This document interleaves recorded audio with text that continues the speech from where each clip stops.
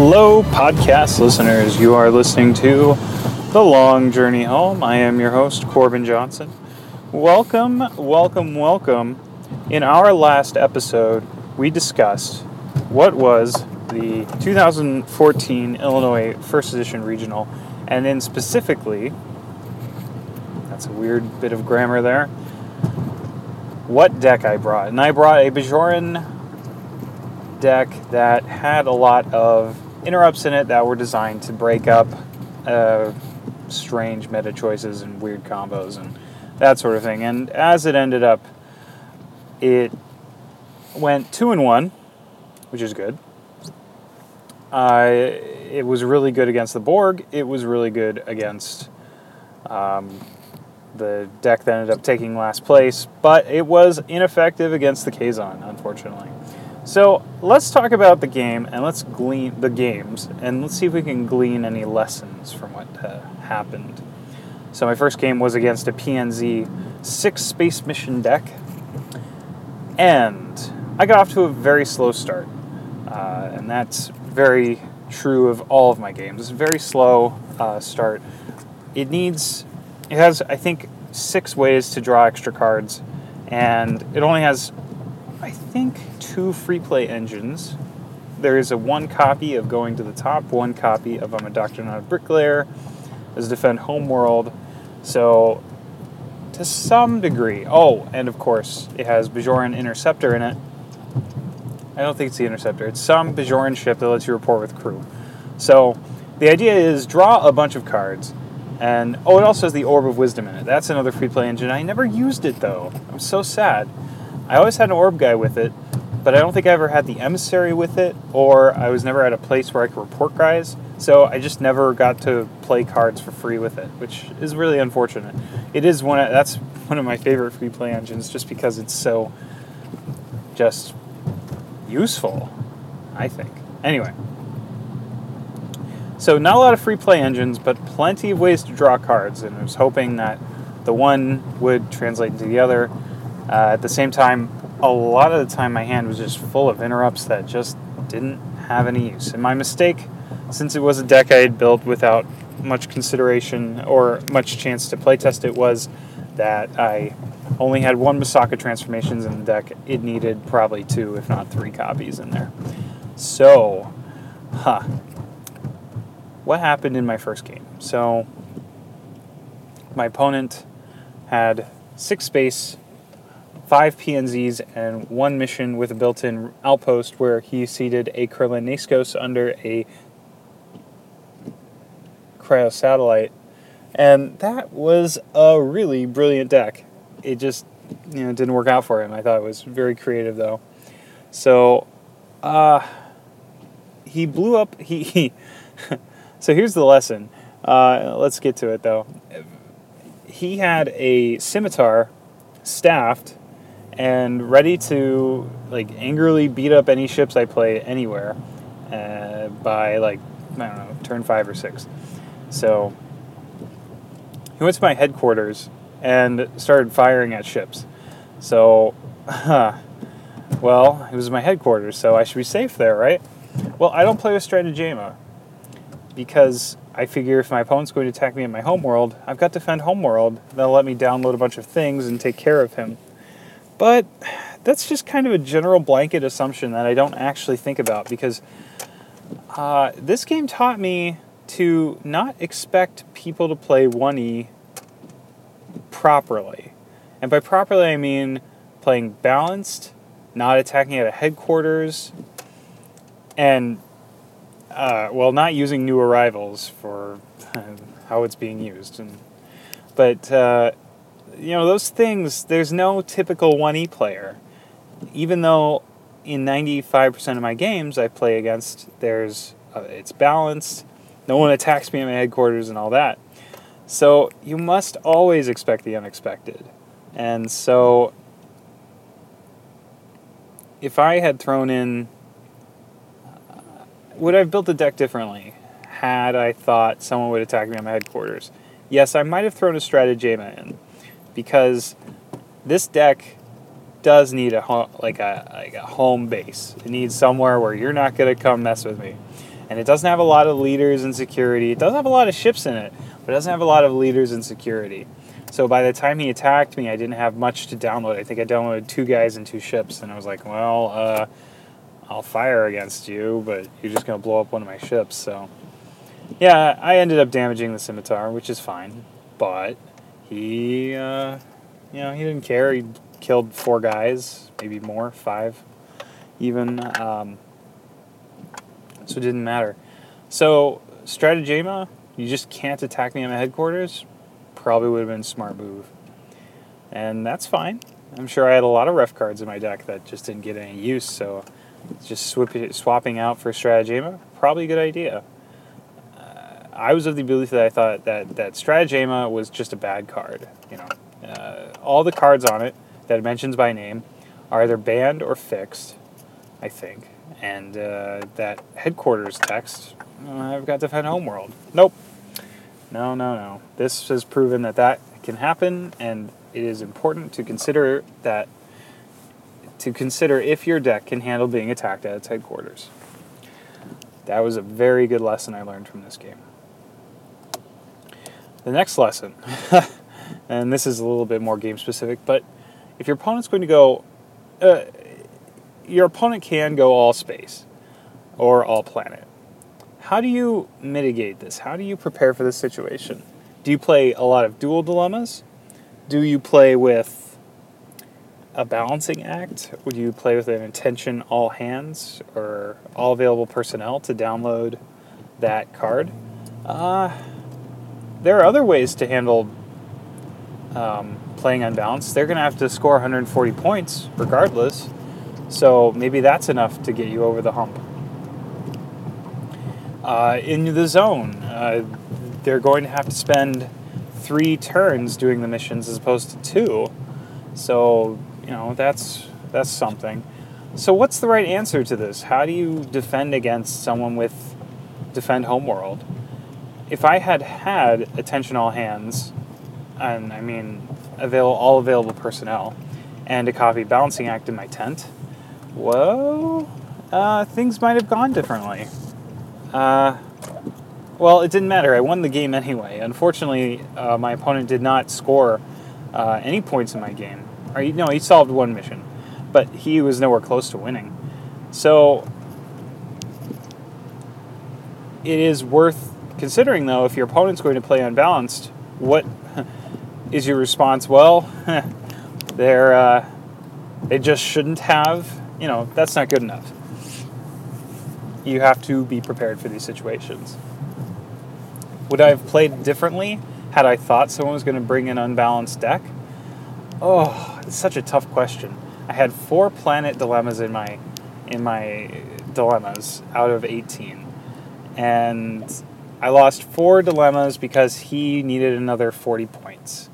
So I give up coverage on a mission so that he can get a mission. He also had to figure out which mission I put those dilemmas under. However, I could have spread them across the missions, and that would have been fine too.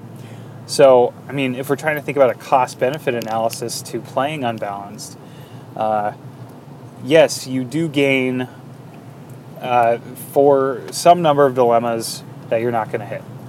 And the other balance is that I can't actually go and try to attempt those missions. So, I don't know. Was it worth it? I'm not sure. Yeah, I don't think I would change anything. If you're going to play unbalanced like that,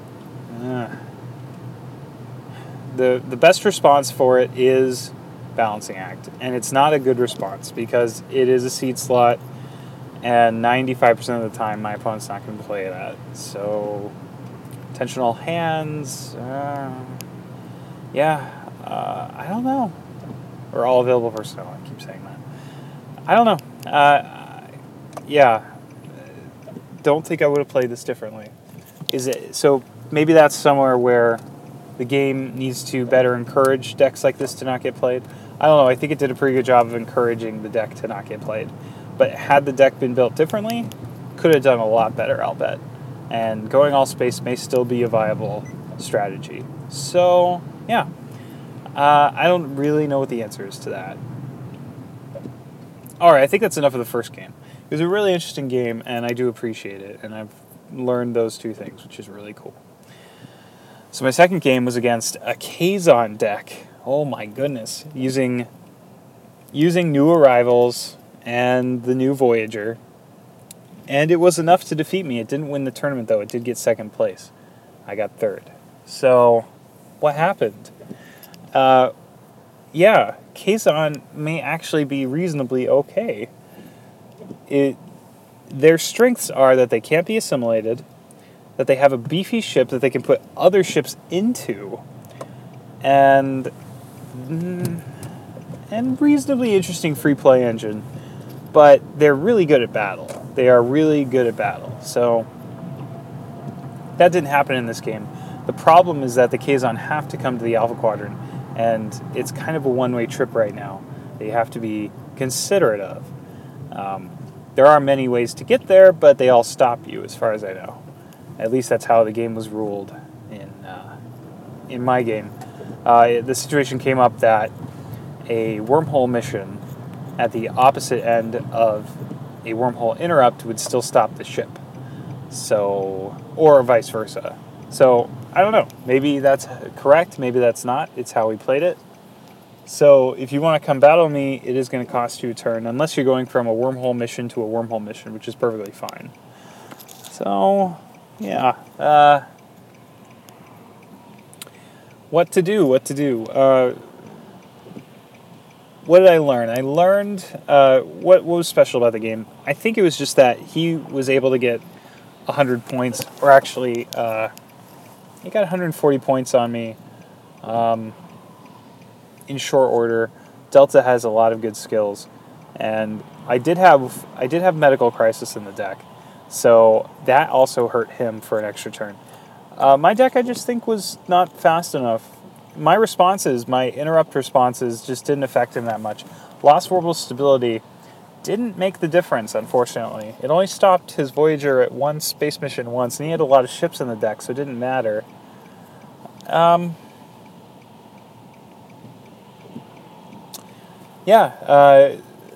Delta's still good. It's really true. Delta is still good, and I almost played a Delta deck. I was considering playing Hirogen Holograms. But, yeah, so I don't really know what to take away from this, other than he outplayed me. If we played again, I might have beaten him, but he might as well have just beaten me again. So, yeah, it was a good game. Alright, so the third game versus Borg. We learned from this game that Lost Orbital Stability is a dick card, and you gotta be... A, you're a dick if you play it, that's me, and B, in a deck that only has one ship, there are flaws. There are issues with it. We also learned that you don't have to play any cards in your turn. If you want, you are more than welcome to simply skip the order phase, or skip the play phase, and move on to orders. And if your first order is to move your ship, I don't have the action to play Lost World Stability against it, and therefore just move to a space and everything's fine. You're just not doing planet missions anymore for the rest of the game. Yeah. So maybe Lost World Stability is a good card, but there are responses to it, so maybe it isn't such a bad card. So, it's a really good way to make people angry at you, though, especially if they don't understand the rule that they are allowed to skip their play phase. If this was a local tournament that was not a regional, I may have actually mentioned that. However, I didn't. So, as a consequence of this, I may not have any more 1E tournaments in my play area, since at least one of my players is unhappy, and at least one other is also kind of taking a break. So, yeah, that's kind of unfortunate. So, you can play good, but sometimes if you play good, people think you're playing unfairly. I don't know if that's the greatest lesson to take from this. Is the lesson to just not play your best? No, I think you have to play your best. It's the only way players can learn. it really is the best way to learn is to play. And if you're not playing your best, then why play at all? So that's not really the lesson to take from here. I think it's more along the lines of just thinking about how complicated Game 1E is and being considerate of the rules. Yeah, it's worthwhile to know the rules. Whose fault was it, right? Is it my fault for being inconsiderate and not mentioning that I happen to know a rule you might not be terribly familiar with? Maybe.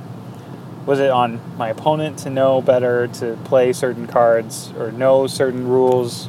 Maybe. Is it on the game to try to reduce these situations? Absolutely. I'm totally on board with that. The less rules overhead, the less this and that I wasn't really aware of, the better. A game should be as straightforward as it can be. And if that means not having certain interactions available, I think that's okay. And 1E's the king of having these sour interactions that ruin a game. That V'ger blew up my ship. That's pretty much it for me. So, yeah, I'm just going to sit here and do nothing while you win the game. And that's not a good game. But we still love it because those things can happen. So here's a game where anything can happen. So you might as well be prepared. You kind of have to understand what's going on. And I'm not going to go out of my way to let you know that certain things can happen. So, that's just kind of the choice we have when we play this game.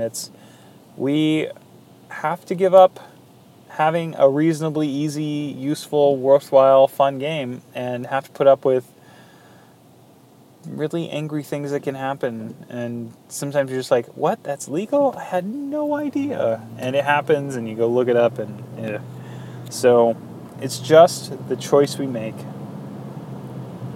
We play the game. We love the game. We know these things can happen. And when they do, you just got to go, that happened. I don't know what to do. So, there you go. I think that we're going to find that 1E continues to be that game. Hopefully it simplifies somewhat as we ban cards that really make players miserable and hopefully start to consider getting rid of these interactions that are more along the lines of something that's interesting that could happen and become more of just they go away and the game becomes more straightforward. OTF's done a great job of this, I have to say. As much as I criticize OTF is made for a game that isn't 3 turns long and solves 40 missions in 1 turn and does all these other unpleasant interactions that we hate and made us hate the game when it was around. So I praise the community and the committee for taking care of these odd interactions and making the game a little bit better. But they still happen. And it is up to us as a community to consider them and consider if we want a game that does that. And if we do, we allow that. And if we don't, we make sure it doesn't happen. So, well, the 1E Regional was fun. Going 2-1 was great. I look forward to next year's Constructed, Sealed, or whatever it might be. I'd be happy to run it. If not, I'm happy to let someone else run it. This year, Michael ran it and did a great job. He answered a lot of tough rules questions, and he appointed a secondary and a tertiary judge. And I think we all made decent rulings, and I hope that others had fun. I am so glad that 3 people came from out of town to join us, and it's extraordinary that because of that, we were actually able to have a tournament, and it was great. I wish I could come to some of the other regionals in the area and the continentals. I don't think I'm going to get a chance to, unfortunately. But I do wish everyone who gets to play in continentals and worlds this year a lot of luck and many enjoyable deck buildings and interactions and all of that, because it is a fun game and we love it. In my next podcast, I will discuss the 2E Regional. I'll discuss the deck I built, why I brought it, and who I played, and how it went, and all that good stuff. Questions, comments, or concerns, you can give me a call at 267-CALL-CPJ, or you can drop me a PM at CorbinQ27 on the message boards, or you can always drop me a line at CorbinJohnson@me.com. Until next time, this is Corbin Johnson signing off, saying so long and thanks for all the trek.